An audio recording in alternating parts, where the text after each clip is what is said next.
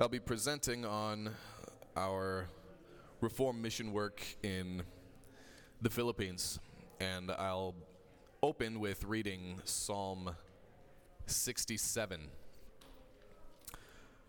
For the choir director with stringed instruments, a psalm, a song. God be gracious to us and bless us and cause his face to shine upon us, that your way may be known on the earth, your salvation among all nations. Let the peoples praise you, O God. Let all the peoples praise you. Let the nations be glad and sing for joy. For you will judge the peoples with uprightness and lead the nations on the earth. Let the peoples praise you, O God. Let all the peoples praise you. The earth has yielded its produce. God, our God, blesses us. God blesses us, that all the ends of the earth may fear him.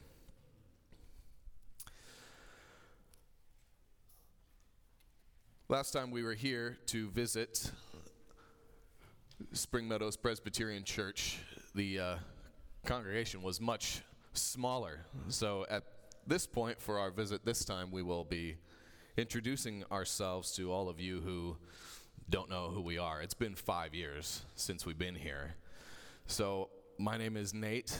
My wife Jella is here, and we are here with our 2 children, Jael and Nehemiah Ryle. And we've arrived about 2 months ago from our work in the, Philippines. And as some background, I was not always Presbyterian. As Providence would have it, I was actually ordained and sent as a missionary by Calvary Chapel, if any of you are familiar with that non-denominational denomination.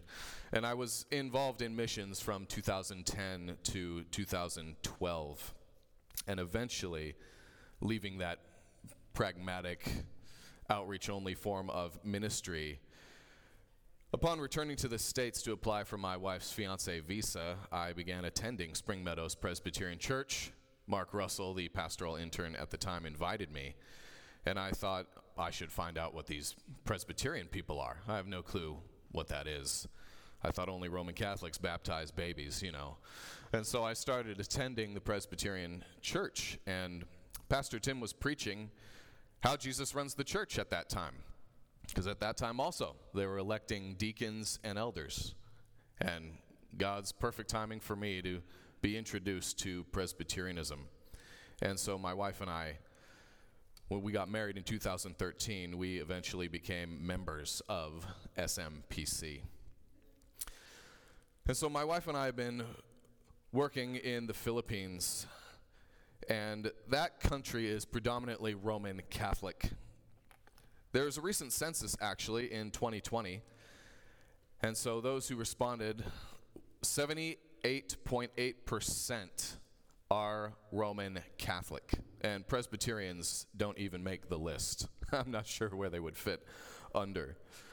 But it's generally a Roman Catholic country. It's very rooted there. And where we are in the country is right smack in the middle, where that circle is there. We are in a central location called Dumaguete City in the province Negros Oriental. It's a university town. It's not a chaotic metropolis like Manila in the north or even some of the cities in the south. It's more provincial. And this central part of the country hasn't been well served by missions at all. Usually the north gets all the attention. Everybody has heard of Manila, probably. But missions doesn't really touch the middle part of the country, at least not the good kind. There are other Reformed churches in the Philippines, some who have been there for over 20 to 30 years.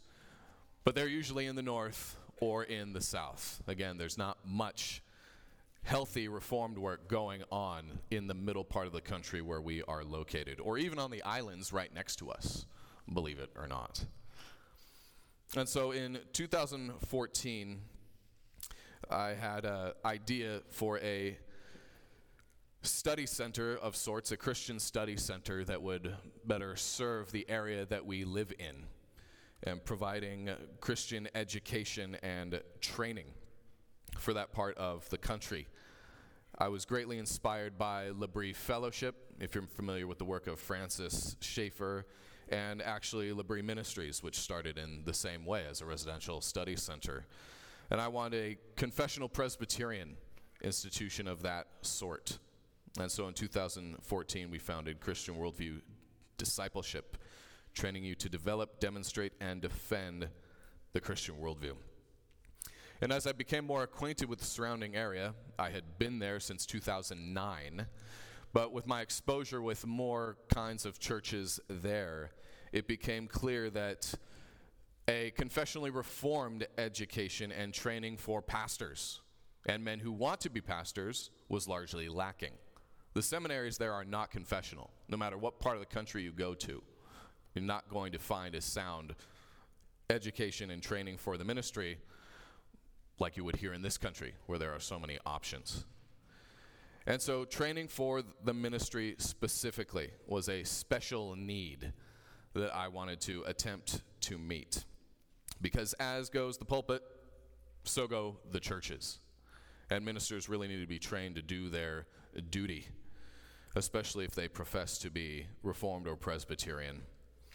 And so training in pastoral ministry, especially in the areas of the Westminster Standards, Reformed worship, and Christ-centered expository preaching, all of which have not been doing very well.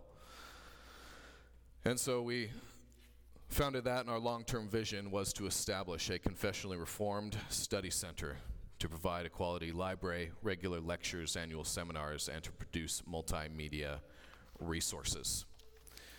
Church planting was going to wait, and we wanted to sort of make a work that was available for anyone who wanted to avail of it.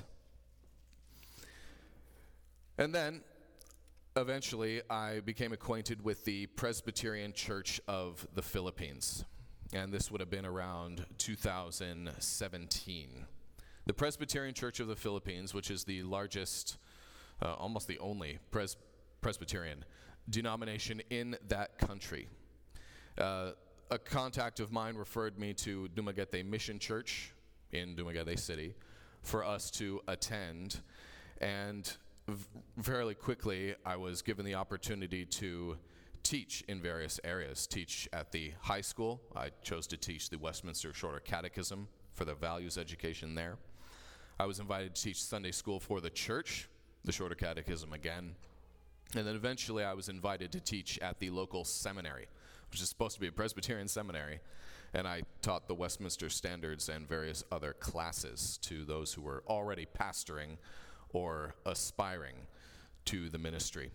And I would fill the pulpit when needed and began training the son of the minister of that church. His name is Joshua Bagas.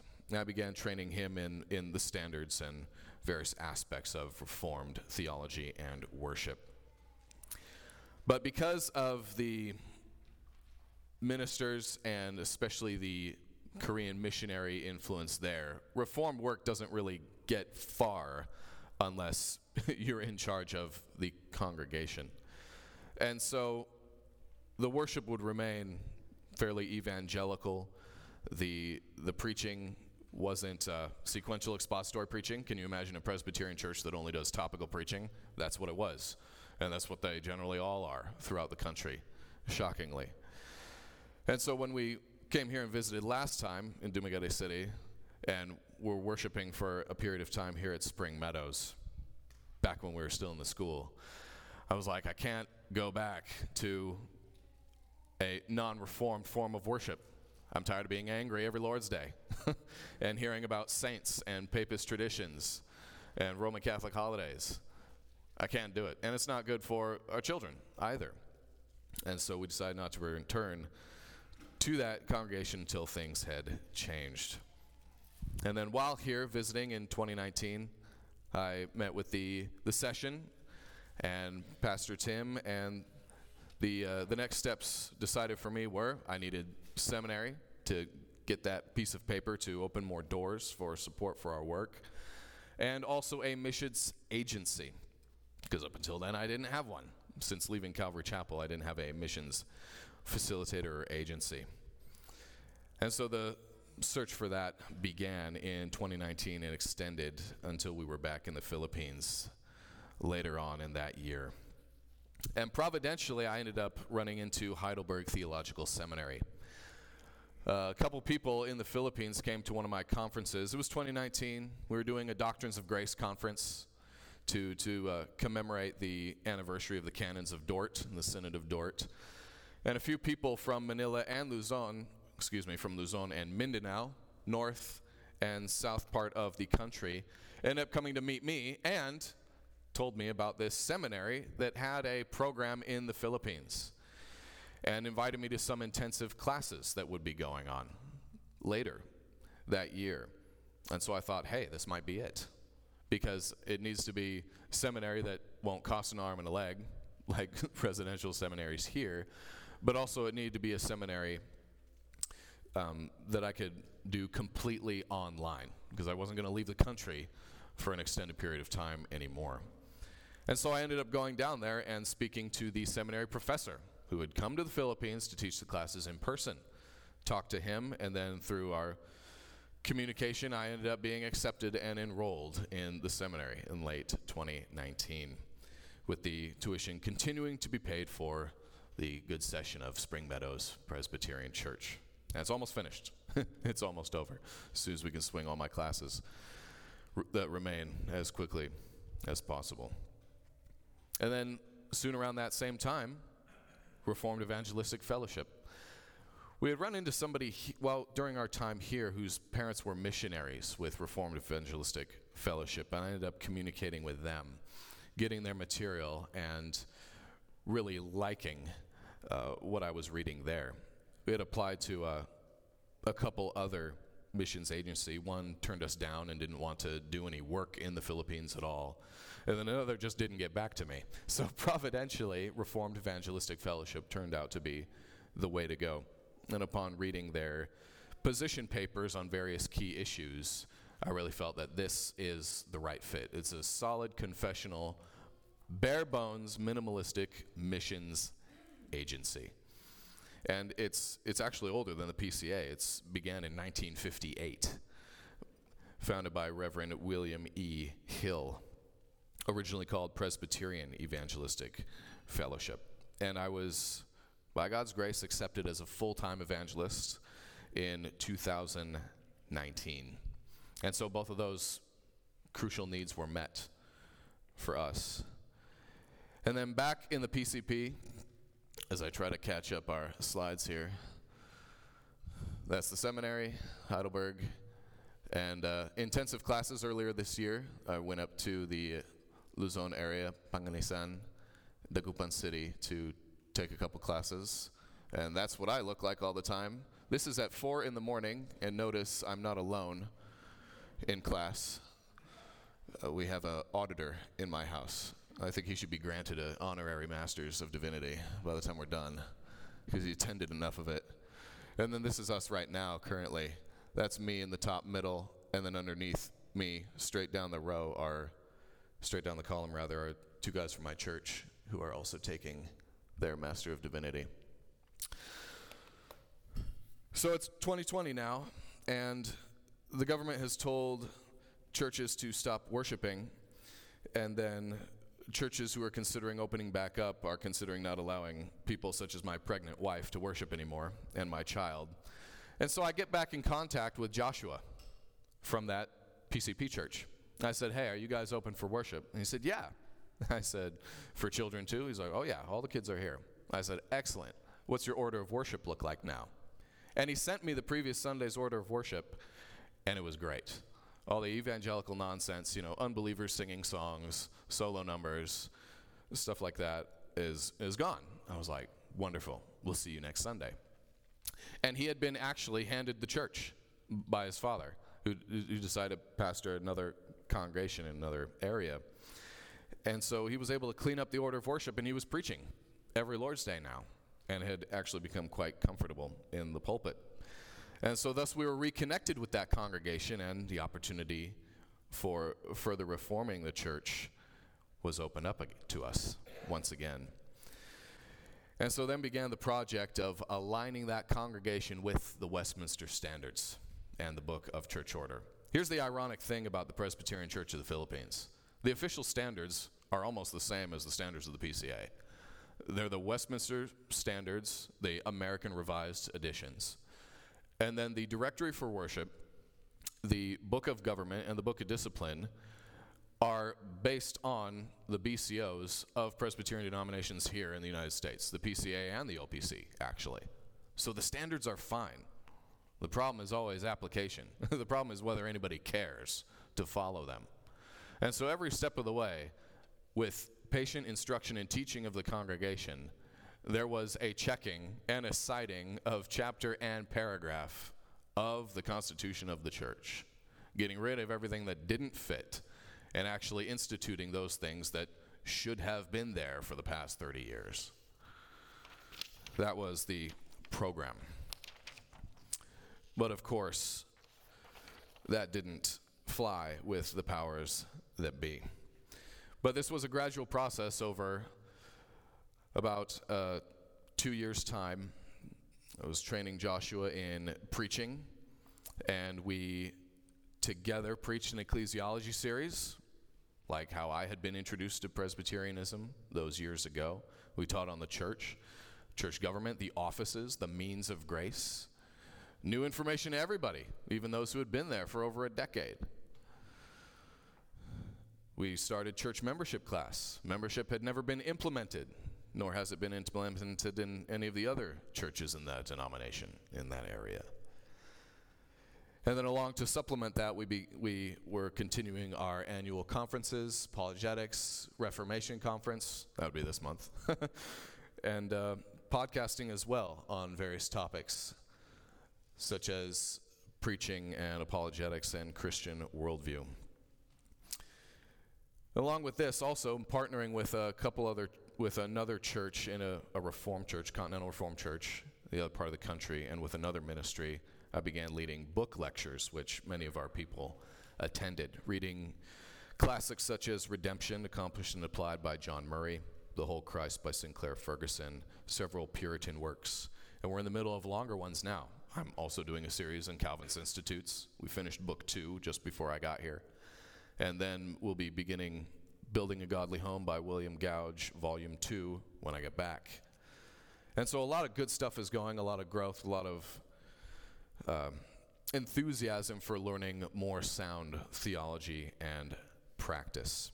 Now, all this was going well until May of 2022, where the powers that be, namely the missionary who founded this church, savagely opposed our local Reformation, and we were swiftly kicked out of the building. And so we decided to change our name and call ourselves something else, something more accurate, something clear and descriptive of what we were as a church. And we decided unanimously, I have a helper in one of my book studies often, as you see there, we decided to call ourselves Reformed Presbyterian Church of Dumaguete, because that's actually what we were, a Presbyterian church that was nominal in name only, but that had been reformed according to the Word of God and brought into alignment with the standards that define what Presbyterianism is. We are a Reformed Presbyterian church. And it's also easy to locate, because when anybody wants to find a Reformed church, what do you search on Facebook? Reformed Church in Dumaguete City, right? Or Google it. And we're the only one that pops up. And so immediately more people started showing up who had been waiting for a Reformed church for years and years. And anybody who would visit, or anybody in other parts of the country who knew people close to us, began referring people to our church. So new name, had to scramble to find an office space to rent every Lord's Day. We rent by the hour. We still do. And it resulted in immediate and steady growth, not just numerically, but spiritually as well. When you just trust the ordinary means of grace, there is fruit from it. Getting rid of all the gimmicks and sticking with the simple reading and preaching of the Word of God, the singing of psalms and hymns, dedicating sufficient time to public prayer in the worship service. Things that people in the United States generally take for granted, especially if you've been in the Reformed or Presbyterian world for any length of time. Imagine going to church and not hearing the gospel preached on Sunday. And when it does happen, it happens by accident.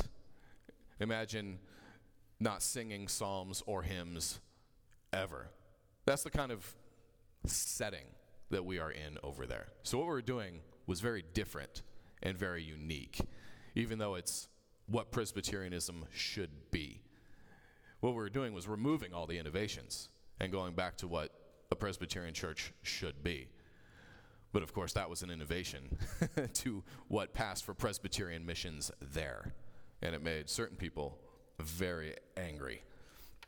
And so we proceeded with our local Reformation church officer training, one of my favorite things to do. Oh, first service in our new location right there. That's myself and Joshua.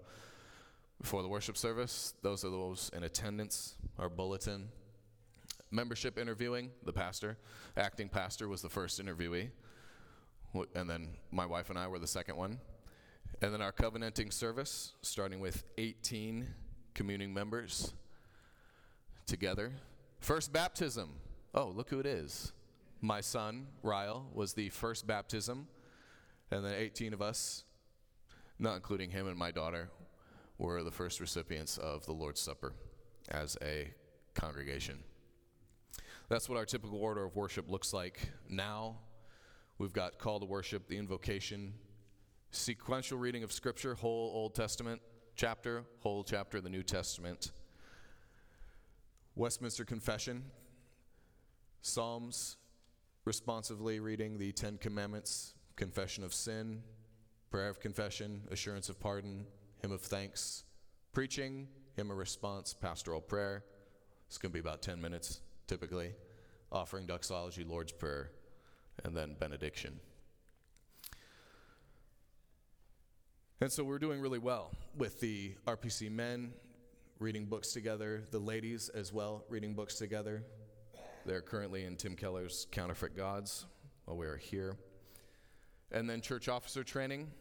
Our standards are what officers have to subscribe to, so I was teaching the Westminster standards synchronized to them, which is something that I taught in seminary years before. That was about a 70-hour course right there. And we also, the elder candidates, and myself and our wives, went up to Manila and met Mark Jones, who was the latest speaker at a theology conference up there on knowing sin. That was a good time for us. One of our graphic designers drew that when he took his membership vows. Very significant because a lot of our people are transfers from either very shallow churches or cults. You know, women pastors, prosperity gospel, if you don't tithe, you go to hell, that kind of thing. And so when these people come to our worship service and they hear so much Bible in an hour and a half's time, and they hear a sequential expository Christ-centered sermon, no matter what passage of Scripture it is, when they sing Psalms for the first time in their life, like whoever thought of that, sing the Psalms? What? And hymns, songs that aren't heretical, when there's a significant time applied to prayer, and when elders actually get involved in their life. It's like being on a different planet, and it's something incredibly refreshing to them, to the point where they can't wait to get their family there. And this guy specifically, he drives 2 hours, he and his fiancée, 4 hours round trip. And he's bringing his mother now, and his sister and his brother. That's what people will do when they finally encounter real Christ-centered Reformed worship. 2 hour round trip. One of our prospective elders, he worked on a different island as a fireman, and he would cross the water on Sunday morning to come worship with us during his off time. Because we're the only place that does it, sadly. And hopefully that won't last for very long. Also, pre-marriage counseling. This December, I got two more couples that are going to be married. So it's good ordinary ministry that's happening. Finally, solid Reformed worship being the foundation. And so our church has grown very tight. Our membership has expanded. We now got 30 members in that amount of time. Almost the entire congregation is in our house around my table every Sunday afternoon to eat lunch together, to discuss the sermon, to continue in fellowship, have a Bible study on occasion, or listen to a lecture series of some kind. Hospitality is very central to our church culture there.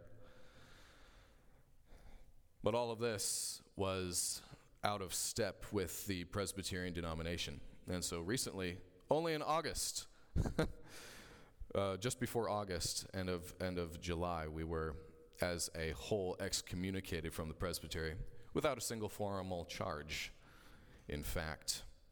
And so in the beginning of August, over 2 Sundays, we particularized as a congregation, because the Presbyterian until that time had blocked those people who were elected to serve as officers.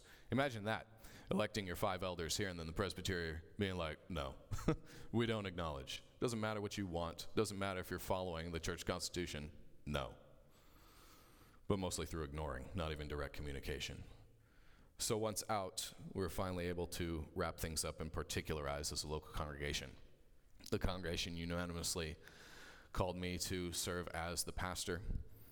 And then having elected Joshua, who had been training for years now, and JR, the firefighter, I ordained them as elders of the church.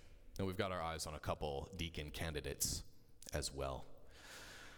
And so finally, after that long span of conflict with a nominal fake Presbyterian denomination, we're finally established as a confessional Presbyterian church. And the sad thing is, we're not the only ones in the country. This has happened before. We're only the latest. It's happened over years and years. Friends on Facebook, right? With a minister who left the same denomination a decade ago. It's been like this ever since. Presbyterianism really didn't start on the right foot in that country because of the different denominations involved from various countries. It's too bad, but hopefully a presbytery that is confessional and faithful can be established soon. In fact, the PCP just had their General Assembly 2 weeks ago and squashed any debate about making female pastors an official position in the denomination. An entire presbytery wrote something to the General Assembly, but debate and discussion isn't even allowed. That's the state of the so-called Presbyterian church there. And so I anticipate that it won't be much longer for the only a dozen confessional ministers to either stick it out and get kicked out over time or just walk away, because it's clear that any vigilance for doctrine and any faithfulness to the Westminster standards is unacceptable and won't be allowed. So we'll see what happens. Should God bless our work, we hope to expand locally, but also I hope that other confessional congregations throughout the country will join together to form a faithful presbytery and form a new church. Because Presbyterians don't have options about where to go. There are a handful of continental Reformed denominations. They've got options. But anybody who subscribes to the Westminster standards is the PCP pretty much, or it. So that's what's going on, and that's what we do. That's where we are as a church, and that's what our life has looked like for the past few years. And so we desperately need your prayers and your support as well. Got a QR code there through Reformed Evangelistic Fellowship.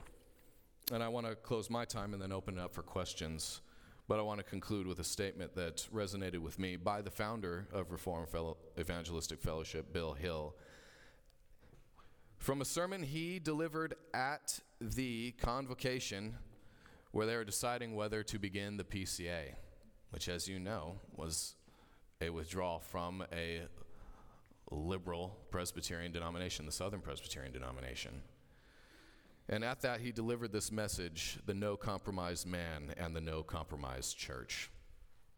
And he said something that sounds familiar to me. I can relate to it.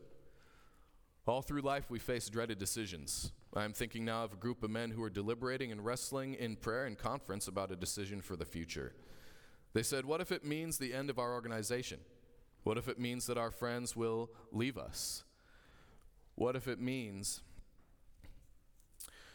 but they made their decision deliberately, regardless of what the consequences might be, regardless of what the power structure might do, regardless of threats from presbyteries and General Assembly. Without compromise, they decide to go forward and not look back. Hardly ever does any man face a decision quite as momentous as we are facing today. There are those who say this movement might fail, it might fragment, we might lose our church property, we might be branded as schismatics. Bitterness and recrimination might follow our decision. What will we do? Considering the possible tragic consequences, but despite such possibilities, leaving everything in God's hands, we must make a clear and unfaltering decision that we will not compromise with unbelief and immorality in high places in the church. The no-compromise man never in such decisions takes into consideration possible evil consequences to himself. He is bound by the word of God as he sees it. He must obey God, not men. Does the word of God preach separation from unbelief and apostasy? Separation from immorality? Is our task that of preaching the gospel to the ends of the earth? Can we do it best in a reborn church, faithful to the scripture and to the Reformed faith, and obedient to the last command? That is the mindset of myself and the other elders and our congregation as a whole. Imagine the United States during the time when the OPC and Westminster was being begun, when the PCA was being begun, because of the liberalizing of the main denominations. That's where the Philippines is at right now. We're just a little behind, but that's the environment. And so what's called for is no compromise men to found no compromise churches. And that's where, hopefully, the Lord will work and it will expand. So now, for the next almost 15 minutes, I'll take any questions you might have. Yes, sir. Is the language used primarily in English, like when you have your reading groups or preaching? Yeah. The Philippines has two national languages, Filipino and English. And especially in the city where we live, where there are universities, higher education is taught in English. That's mandatory. And so English is actually the preferred language where we are. Yeah. So language is used for almost everything. Yeah. Yes, ma'am. So I agree with you. In the Philippines, we're behind. I have to admit that too, because I grew up in an evangelical church where I actually talked to my mentor, who is now yearning towards Reformed theology. And sadly, I won't say sadly, because I was saved through, the Billy Graham crusades in the 80s and all that. And that's the thing, though. In the Philippines, there's hunger. There truly is hunger for God. And we are conquered by Spain 300 years, so of course, we're Catholic majority of the country. The three major islands, Catholicism is just dominant there. Growing up, I remember our church was just like yours. 30 people, our family, we started with persecution and all that. And it's beautiful to see how the Lord now turned into that small church into 500 members. Amazingly. So my heart was so happy when I talked to my mentor saying, they even went, I don't know, Nate, if you're familiar with the Koreans, the Presbyterian churches that are just like doing that now. Yeah. They were so hungry for the Reformed theology that they even went to Korea and got connected. I'm not familiar with the, what's that? Philippine, what was that? The one that Reformed Presbyterian Church of the Philippines. He never mentioned that in our conversation. But what's your take about, there are in Luzon, I'm from Luzon, they go to Korea, and that's where they're getting their education.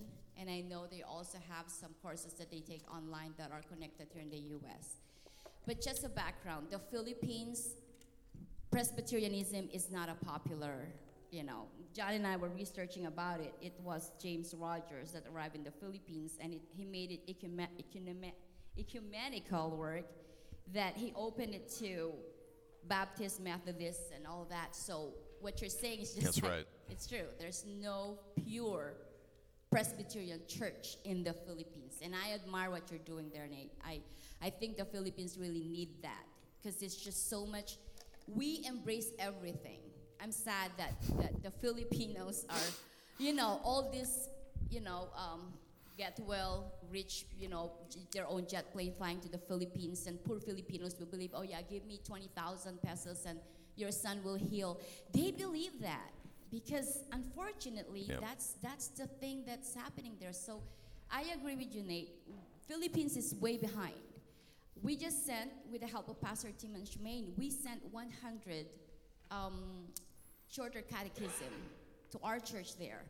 Cool. They are hungry for that. And I'm so happy that 100 children right now are handling and memorizing those catechisms because they need it. Now that I'm open with Reformed theology, I'm like, where were we in the history of the world when this happened? So Yeah. I applaud you, Nate. I'm thankful that God sent you there, and I hope that you'll connect yourself to as you expand in Manila, in the Philippines, because there are spots in the Philippines that I'm sure wanted to hear more of your ministry there and want to connect with the real Reformed theology education. Yeah. Thanks for that. Nate, you mentioned about being your facility being weekly. Is it a solid option for you, or is it something where that could change? Where we gather for worship? Yeah. Yeah, it's solid. It's a business that is closed on Sunday, and so we just rent their conference room for I think 2 hours every Sunday, and it's a sure thing, but it's not enough because we don't have the budget to rent all day, so that we can have a second worship service, as we should, as Presbyterians on the Lord's Day, but also it's not by the month, so that the other stuff that we do as a congregation, we got no place for it. It has to be in somebody's house or out somewhere, and money. So we really need a better place to rent, one that is ours every day of the week, so that we can do more, and it's just easier for everybody. Because where that office is right smack in the middle of the city. It's downtown Dumaguete. It's central. So everybody who drives an hour to 2 hours from other municipalities, the stop for the public transportation is just a short walk from where we meet for worship. So we don't want to move out of that area. We need to be there because it's easiest for everybody to come, because people are coming from other, technically, towns and cities to worship with us. So we need to be there. But we need a place there that we rent by the month, ideally, so that it continues to be easier.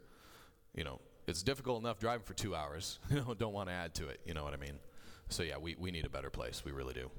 What would the cost of a place like that be, a monthly cost?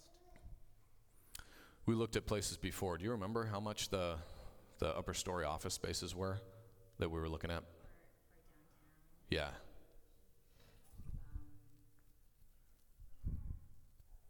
If it's like really in the It was 30,000 pesos, wasn't it, a month? Yeah, 30,000 pesos a month. Which Divided by translates- 53, let's say. 1, 2, 3, divided by 53 equals, that'd be $566, less than 600, maybe $600 US. Yeah, per month for renting. Yeah. That'll be a prayer for us for you. All right, thank you for that. Yes. Was the previous location or facility that you were kicked out of, is that owned by the PCP, or how did they do? Excellent question. It's owned by the Korean Missionary Group, not the denomination, but the missionary organization. And it has their name is on all the various properties that they've built. Some of them just empty buildings. and so they were able to prevent us from meeting in any of those because we didn't go along with women pastors and women deacons and stuff like that. So out of the mission group, out of the buildings. Yeah, good question.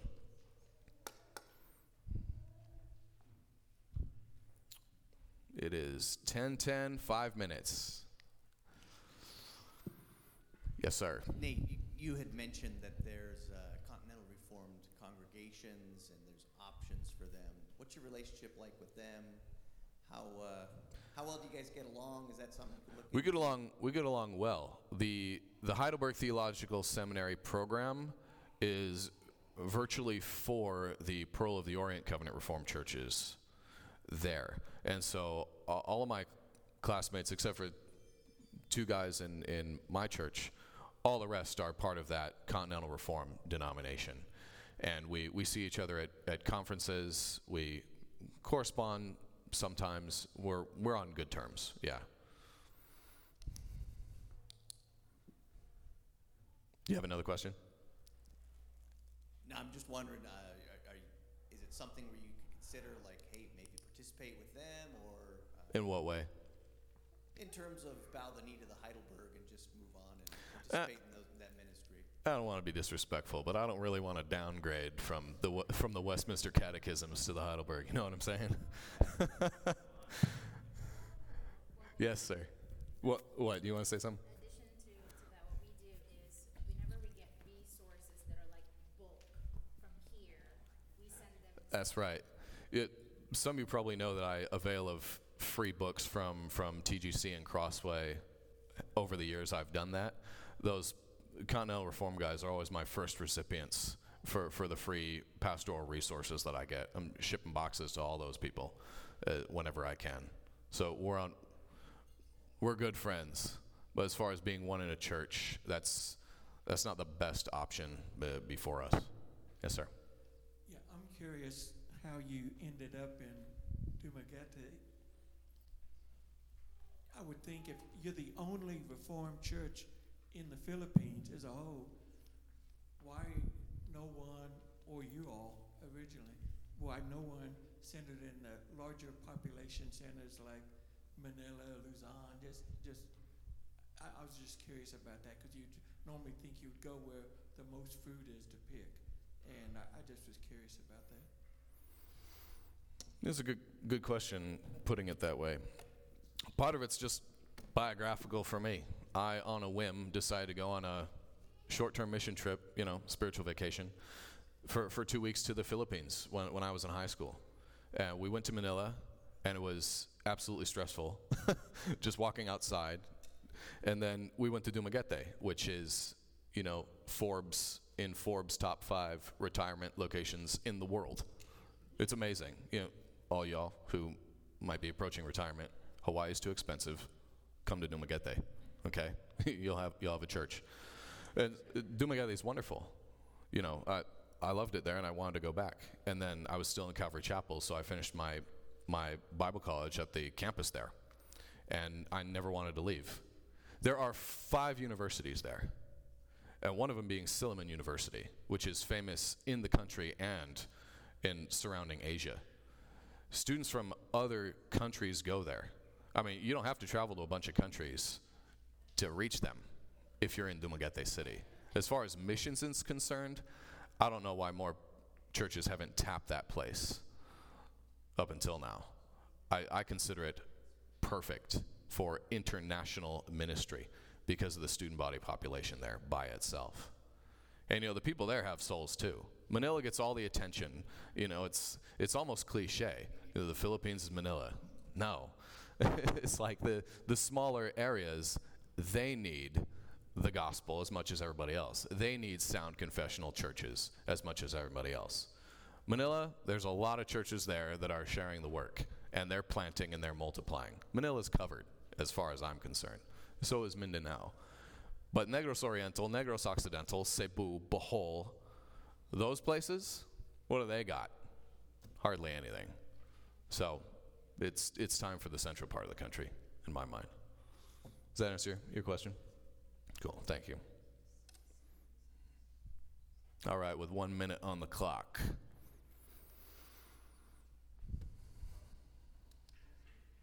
Yes, sir. We worshiped anyway in June of 2020. Yeah. Joshua opened it up, and where we had been attending previously wasn't going to, and was going to, excommunicate most of their members by not letting them worship. So I decided to go back to Joshua's church and help him out there. Bring our kids, invite all the pregnant people, all the children, and we discovered the secret to church growth was being open for worship. And we had a pretty sound, full house from 2020 all the way through until, everyone felt comfortable, everyone else. So yeah, for those 2 years, it was a good time of growth and establishment for us as a congregation. Yeah. The policing of the COVID only happens during the weekdays. On Sundays, since most of the highway patrol and all that don't work, so Yeah. really policing. For some of that time, we were on our motorcycle. It was me, Jael in the middle, and my pregnant wife on the motorcycle. Blasting through checkpoints, and nobody was there. the threat wasn't so real. So yeah, we worshipped. They take pictures like they were doing something, but after they take pictures, there's no more policing. Yeah, They don't care who gathered where. yeah. Yeah, we had a police officer in our congregation too. It was fine, no problem. He needed church too. All right, it's 10:16. That's our time. Thank you for listening, and I'm here all morning if you want to come and speak to me or my wife.